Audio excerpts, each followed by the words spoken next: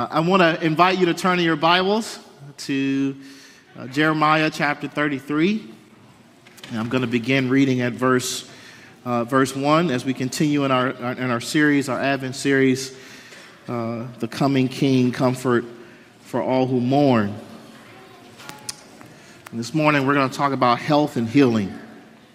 Health and healing. Listen to the word of the Lord. The word of the Lord came to Jeremiah a second time, while he was still shut up in the court of the guard. Thus says the Lord who made the earth, the Lord who formed it to establish it. The Lord is his name. Call to me and I will answer you and will tell you great and hidden things that you have not known. For thus says the Lord, the God of Israel, concerning the houses of this city and the houses of the kings of Judah that were torn down to make a defense against the siege mounds and against the sword.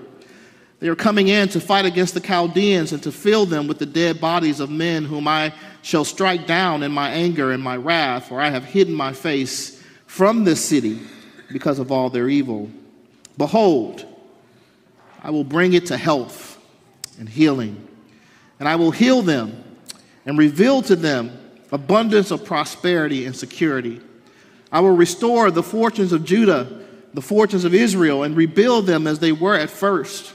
I will cleanse them from all the guilt of their sin against me, and I will forgive all the guilt of their sin and rebellion against me. And this city shall be to me a name of joy, a praise and a glory before all the nations of the earth, who shall hear of all the good that I do for them.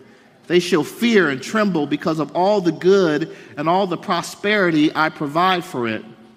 Thus says the Lord, in this place of which you say it is a waste without man or beast, in the cities of Judah and the streets of Jerusalem that are desolate without man or inhabitant or beast, there shall be heard again the voice of myrrh, the voice of gladness, the voice of the bridegroom and the voice of the bride, the voices of those who sing as they bring thank offerings to the house of the Lord. Give thanks to the Lord of hosts, for the Lord is good, for his steadfast love endures forever. For I will restore the fortunes of the land as at first, says the Lord. Thus says the Lord of hosts, in this place that is waste, without man or beast, and in all of its cities there shall again be habitations of shepherds resting their flocks.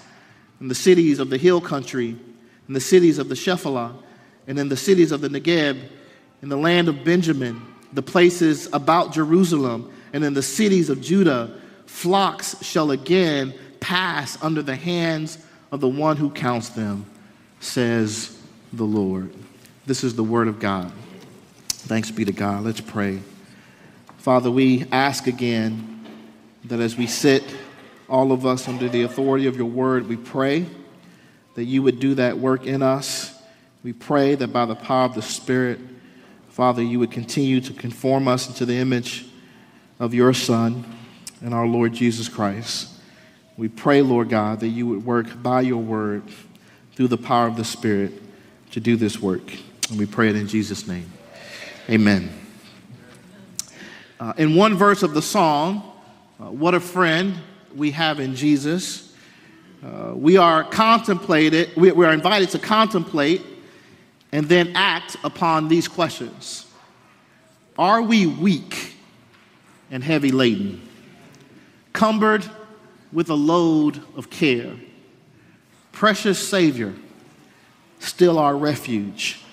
Take it to the Lord in prayer. In Jeremiah 33, God's people are invited to do what the writer of this song invites us to do. Israel is facing captivity in Babylon, and they are invited to call out to God in their circumstances. In fact, Jeremiah himself is a captive in Zedekiah's palace, having been imprisoned by the king for prophesying the word of the Lord. And it is while he is imprisoned in the palace that Babylon besieges Israel in preparation for the invasion and destruction of the city and the carrying away of God's people captive. Can you imagine that? Imprisoned by the king, now under siege by a foreign power, facing captivity and all that came with that, displacement and fear anger, loss, and the like. And all the while, receiving word from the Lord, not only about what was happening, but what was about to happen in the future. Yet it is this very thing, the fact that Jeremiah could go to God right in the midst of what was happening and expect that God would not only hear his prayer, but would answer it. In fact, this is what the whole people are being invited into in chapter 33. They are being invited, dare I say, they are being instructed to call out to God right in the middle of their circumstances. According to Jeremiah chapter 32, verses 1 to 3, the storm was just beginning. And it's right at that point where the storm is just beginning that God says this in chapter 33, verse 3. Call to me, and I will answer you, and I will tell you great and hidden things you have not known. This invitation to pray and this promise to grant knowledge to his people isn't simply about telling the future or passing on information for information's sake. This is, in other words, not simply a promise to inform. Rather, it is a relational promise. God, who is bound to his people in covenant, is not just telling them what is going to happen. He is telling them what he is doing and what he is going to do. The reason God invites us into prayer is that we might continue to discover who he is as God. God invites us into prayer that he might reveal himself to us, that he might impress upon our hearts and our minds the truth of his word regarding who he is as God and what he has promised to those who are his. Israel is about to face a season in her history that is going to bring with it a very deep wounding. Sin, brothers and sisters, is wounding. And Israel's sin, her sins, have wounded their relationship with God. And their sins have wounded their own lives. And their sins have wounded the lives of the poor and the vulnerable in the society. Remember, Israel's punishment is rooted in the twin evils of idolatry and oppression. Idolatry on the one hand, oppression on the other. In Jeremiah 32, beginning at verse 30, we read this. For the children of Israel and the children of Judah have done nothing but evil in my sight from their youth. The children of Israel have done nothing but provoke me to anger by the works of their hands, declares the Lord.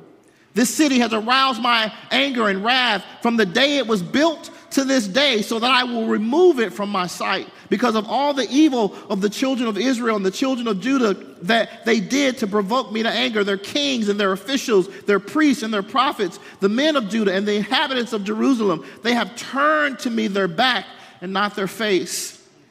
And though I have taught them persistently, they have not listened to receive instruction. They set up their abominations in the house that is called by my name to defile it.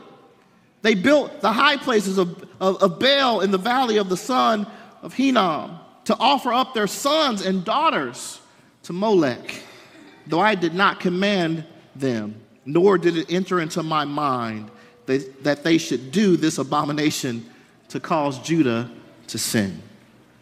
Rather than being a light to the nations, Old Testament Israel as a corporate community became truly like the nations in their idolatry and in their oppression of the vulnerable. Yet Israel, facing discipline and punishment, is encouraged to pray, to cry out to God in their calamity in order to discover the truth about their God. They were to cry out to him so that they might discover that their grievous wounds were not beyond God's healing hand. Some of us this morning are still grappling with the grievous wounds that life has given us. loss and abuse and mistreatment, abandonment and the like. And some of you may be sitting here this morning without faith in Christ, grappling the most grievous of wounds, separation from God because of your sin. Babylonian captivity is one thing, but the captivity caused by sin and death, the oppression of Satan, the world, and its separation from God is another. But glory be to God for the announcement in verse 6, because this is who God is, and this is who God promises to be to all who hope in him for salvation, crying out to him for deliverance from our temporal Babylons as well as our spiritual ones. Verse 6, behold, I will bring to it health and healing, and I will heal them and reveal to them the abundance of prosperity and security. God is speaking that to a people who have turned their backs on him and knocked their faces toward him. He comes to them and he says to them, I am here to heal you.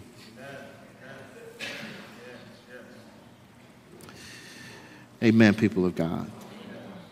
This is who those who have faith meet in prayer when they cry out to God. They meet the healer. They meet the one who gave up his one and only son, the son of whom Peter speaks when he proclaims he himself bore our sins in his body on the tree, that we might die to sin and live to righteousness. By his wounds, you have been healed. And so as we meet God in prayer, what is the message of that healing that is impressed upon our hearts by our God? What does he say to us? What does he communicate to us when we come to him in prayer, even in the midst of circumstances that we have created for ourselves? What does God say? What does he impress upon us as we come before him? Well, the first thing, brothers and sisters, is that God's healing brings forgiveness. God's healing brings forgiveness. In verse 8, the Lord declares, I will cleanse them from all the guilt of their sin against me, and I will forgive all the guilt of their sin and rebellion against me. The central reason that we can draw near to God in our need is because of his promise to remove the guilt of our sin. What has damaged our relationship, God himself promises to heal.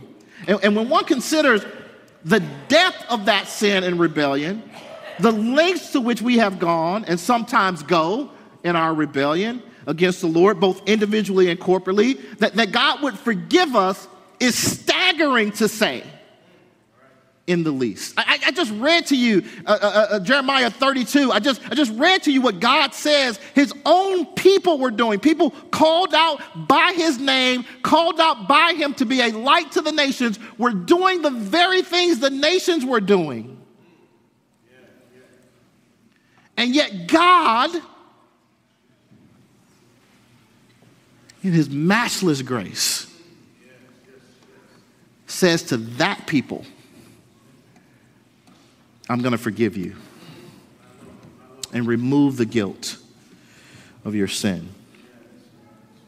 It's staggering.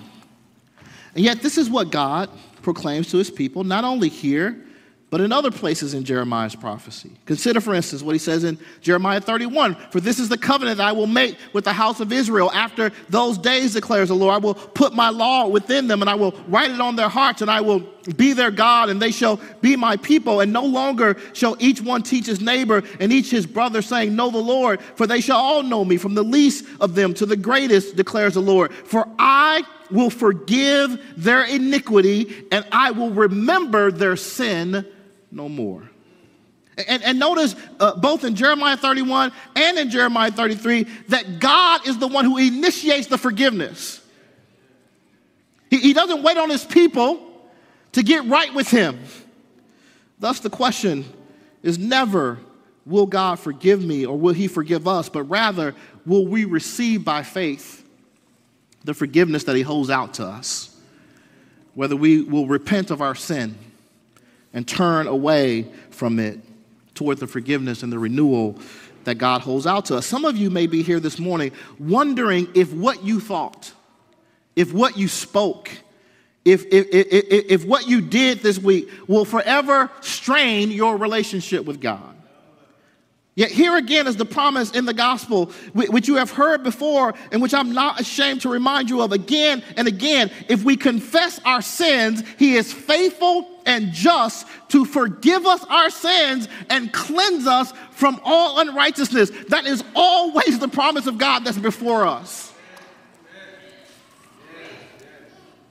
The reason Old Testament Israel was invited to call out to God in prayer and know that God would answer them is rooted in God's promise to forgive their sin. They could approach God because the damage they had done to the relationship with their God through their sin, God himself would heal.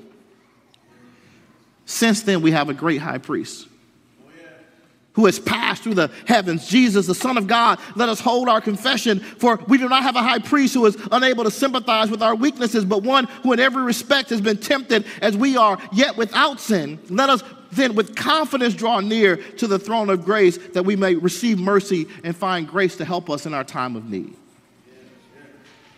Our high priest, the one who mediates between us and God, has made it possible through his sacrifice for us to approach the throne of grace in our time of need, not fearfully, not doubtingly, but with confidence. And notice there's no condition here that says you can only come if you're not the one responsible for the mess up.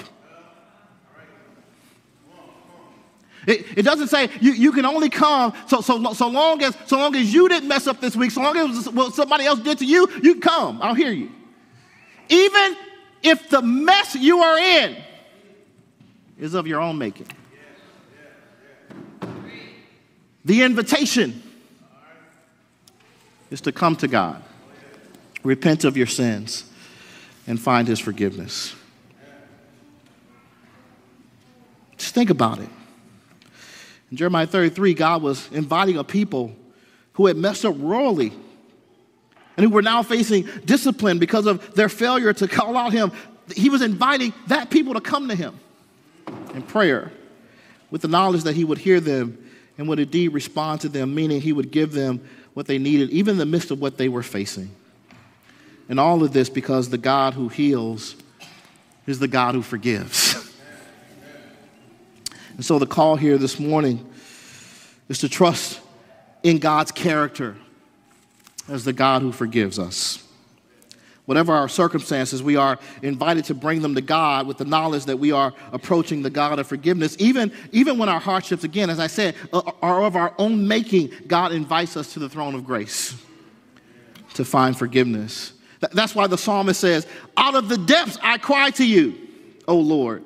O Lord, hear my voice. Let your ears be attentive to the voice of my pleas for mercy. If you, O Lord, should mark iniquities, O Lord, who could stand? But with you there is forgiveness. With you there is forgiveness that you may be feared. The call here then is to call out to God in our distresses, knowing that he will hear us because he is the God who forgives. He will not hold our sins against us because of the work of Jesus Christ on our behalf. You may be in here thinking that you've messed up to the point where God wants nothing more to do with you. If we just talk real for a minute in the house, we have this great theology that we read and study, that we love. And yet, in all honesty, when you mess up, you know what you really feel like? If you're honest, like God doesn't want anything else to do with you.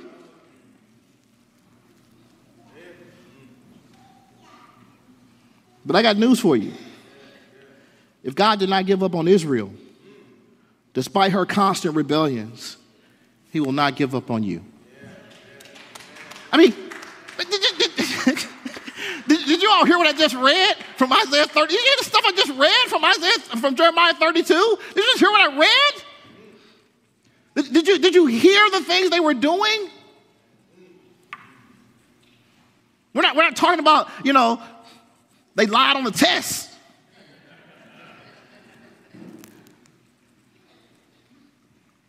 evil, oppression. God says, but if you call out to me, if you return to me, I will return to you. I will forgive your sin, and I will heal you of all your iniquity. Don't sit in the mess of your own making, thinking your relationship with God has been forever destroyed, that there's no way back. Trust what God says in verse 6 about his commitment to forgive guilt and rebellion. Trust what he says in the New Testament to all who trust in his Son, Jesus. In him we have redemption through his blood, the forgiveness of our trespasses, according to the riches of his grace. Amen, people of God. Amen, people of God. Can I say something else to you? I wasn't even prepared to say this. That forgiveness is also what gives you the power to walk in doing the good to repair the evil that you've done. The fact that God has forgiven you, the fact that he has set you free, means that you now have the power of the Spirit to walk and undo the evil that you've done. Because you're not fearing being cast out. Amen, people of God. God's healing brings forgiveness. God's healing brings forgiveness. That's why we can draw near to him in prayer. But it also brings, it's a Hebrew word, it brings shalom. It's not just the message of forgiveness that God's people would discover as they drew near to him in prayer, but also his promise of shalom. Shalom is a Hebrew word that's translated here in English by the words peace and the word prosperity. The reason both words fit is because shalom isn't just one or the other. Rather, it captures both ideas, and including ideas of completeness, wholeness, soundness. The idea is captured not only in the words peace and prosperity, but in the images of the return of singing and joy to the city. Verse 11, the return of things that bring joy and stability, such as weddings.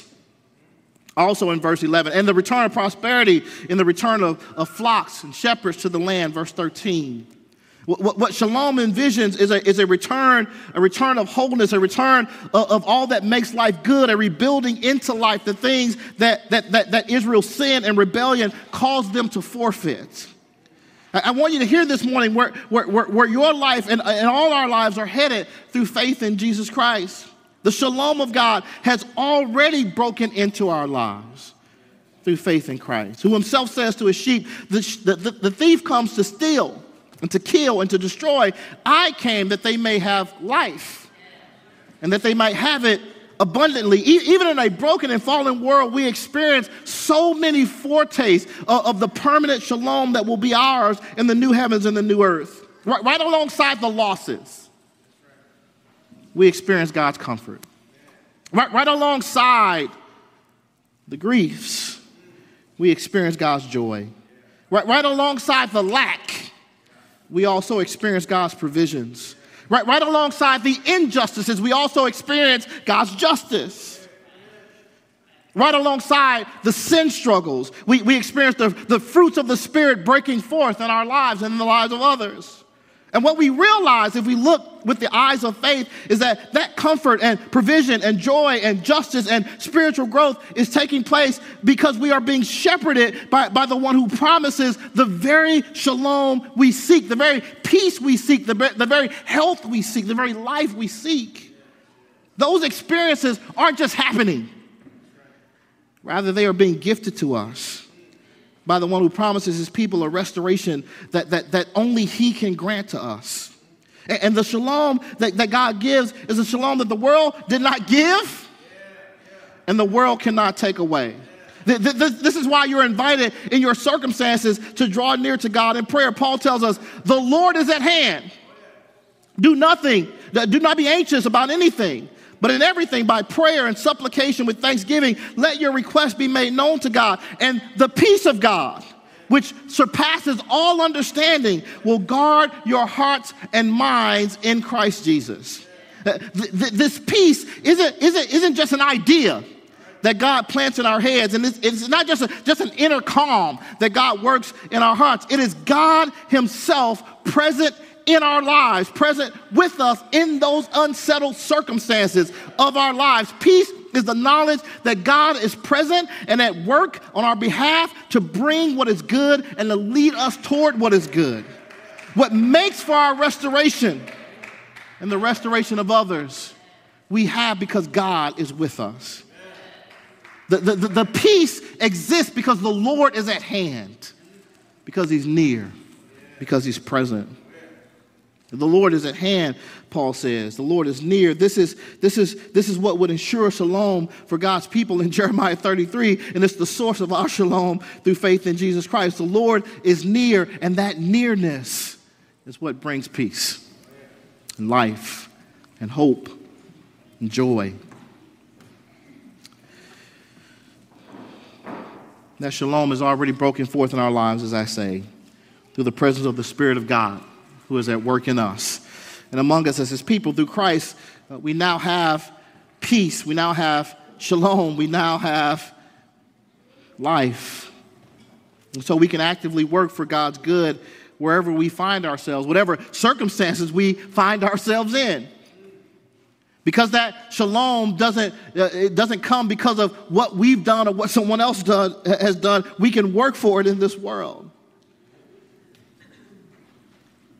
In fact, even in Babylon, God would encourage his people to pursue this shalom, this wholeness of life, to work for it, even for the people of Babylon.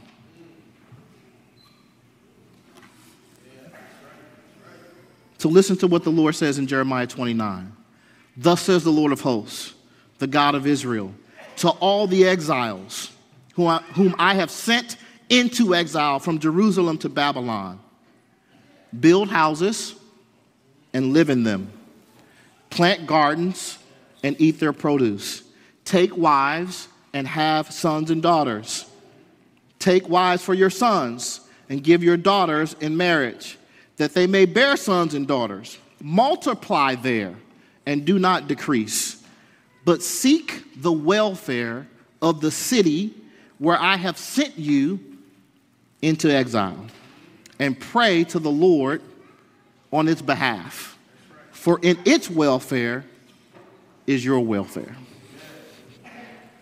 Some of us are waiting for the world to change, waiting for our circumstances to change, rather than recognizing that in Christ, shalom has already invaded the world, and that we can build toward it even as we wait for Christ to bring it fully and finally at his second coming. The Lord is with us to help us pursue what makes for peace and prosperity in a fallen world, knowing that the peace and prosperity that we are waiting for in full is what's coming in the new heavens and the new earth. Amen, people of God.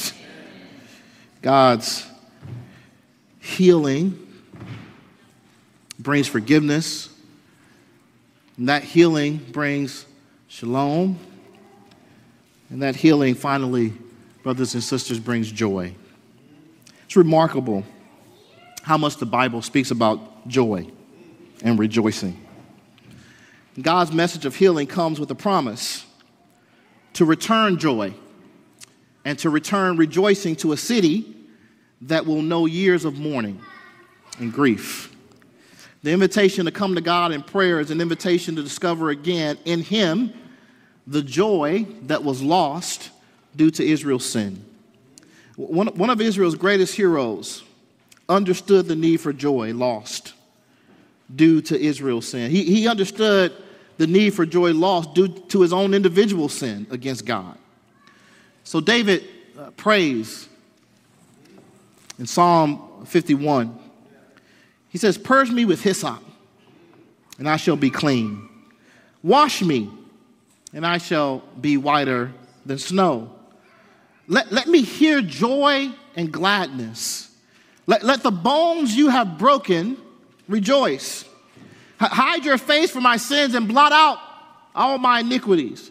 Create in me a clean heart, O God, and renew a right spirit in me. Cast me not away from your presence, and take not your Holy Spirit from me. Restore to me the joy of your salvation, and uphold me with a willing spirit. Twice in these few verses, David asked for a return of the joy lost due to his sin.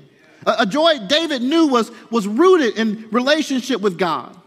Some of you may be sitting here this morning and thinking, I know what David is talking about, because as I sit here this morning, I confess that the joy I once knew feels distant and far away. No matter how I have tried, I cannot work it up in my soul. There's too much mess. There's too much hurt. There's too much sin. I got news for you this morning. God's joy is not something that you can or need to work up.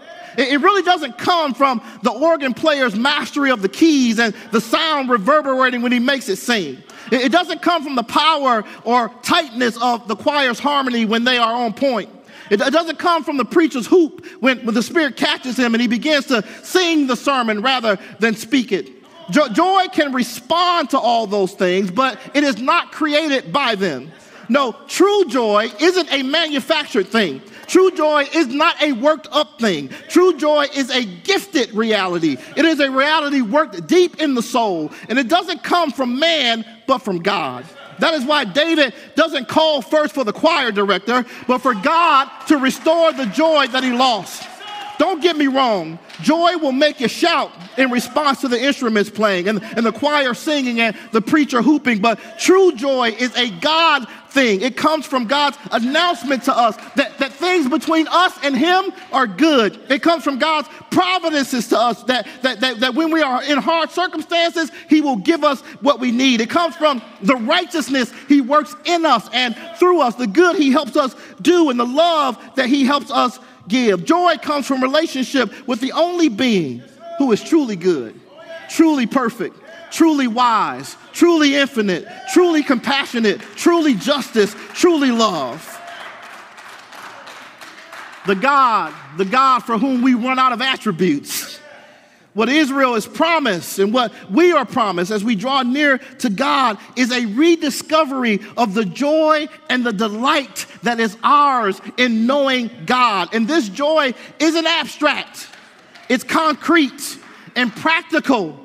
For God tells his people, thus says the Lord, in the place of which you say it is a waste without man or beast, in the cities of Judah and the streets of Jerusalem that are desolate, without man or inhabitant or beast, there shall be heard again the voice of myrrh and the voice of gladness, the voice of the bridegroom and the voice of the bride, the voices of those who sing as they bring thank offerings to the house of the Lord. Give thanks to the Lord of hosts, for the Lord is good, for his steadfast love endures forever. For I will restore the fortunes of this land at first, says the Lord. God, brothers and sisters, isn't committed to giving us a feeling. He is committed to meeting us in the places where our lives have become a waste and restoring to us the joy of our salvation in those places that have become waste.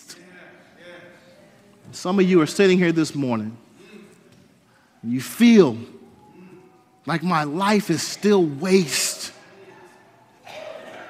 The brokenness, the sin, the evil that I've seen with my eyes and experienced in my life is overwhelming me. And I need God to remind me of who he is and what he has done. I got good news for you this morning. That's his commitment. So can I ask us to do something? Pray for God's joy to break forth not only in your own life, but in the lives of your brothers and sisters. Some of us have been laboring under heavy burdens for a long time, and we need the restoration of God's joy. Pray for one another that God would lift those burdens, that God would meet his people in those circumstances and replace mourning with dancing. sorrow with rejoicing. Pray for the things that bring joy to break forth in people's lives, a deepening relationship with the Lord, true Christian community where needs are met and cares are lifted, for the discovery and use of the gifts that God has given us to bring glory to his name. Joy is a needed reality in the lives of God's people. When Nehemiah was leading the people in the rebuilding of Jerusalem after the return from Babylonian captivity, he spoke these words to them after the wall was complete. Then he said to them, "Go your way, eat the fat, and drink sweet wine, and send portions to anyone who has nothing ready. For this day is holy to our Lord, and do not be grieved, for the joy of the Lord is your strength." The joy of the Lord is your strength. I know I tease y'all some mornings. I tease you because I'm preaching my heart out. And some of y'all are looking at me. And I don't know what's happening on the inside of you because of the way you're looking at me, I just can't tell. So I don't know how to think about what's going on. So I'm thankful for some of y'all who have emailed like, "Pastor, I'm hearing you. I'm listening to you. I may not look like it, but I'm paying attention." I just want to say to you this morning, the joy of the Lord is your strength. I just want to tell you it's okay to clap your hands. It's okay to stomp your feet. It's okay every once in a while to move your body around. It's okay. The Lord delights in the praises of his people. That's why the psalmist says, clap your hands. That's why the psalmist says, play the instruments. That's why the psalmist says, dance. Because in the joy of the Lord is your strength. I'm just trying to get you to move a little bit. It's okay. You don't have to be like me. You ain't got to run around the church. That's okay. I just want you to move a little bit.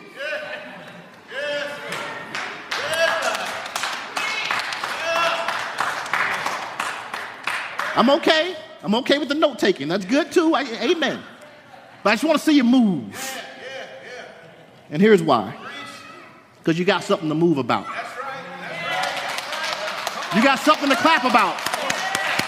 You got something to play the instruments about. You got something to dance about. You got something to stomp your feet about. You actually have something to run around the church about. Don't worry, I'm not telling you have to do it. But you have something to run around the church about. You know why? Because this morning, as you sit here, if your faith is in Jesus Christ, all of your sin has been taken away.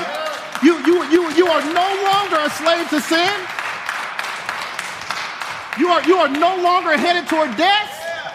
And the only thing in front of you is a glorious future that God himself has prepared for all who love him. I know life is hard. I know it's difficult. I know it's painful. Trust me, on a personal level, I know. But I also know the goodness of God that has come into my life and come into yours. Amen, people of God. So God says to his people,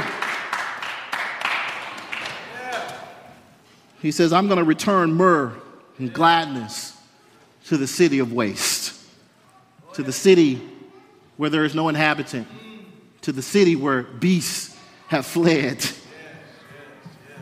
I'm going to return joy and myrrh, joy and gladness, because I'm going to return their fortune, says the Lord.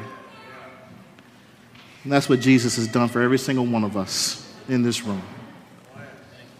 He is the reason that we can rejoice. He is the reason that we can have joy right alongside all of life's challenges, because he has set us free. He has set us free. He has set us free from the things that held us captive. Amen, people of God.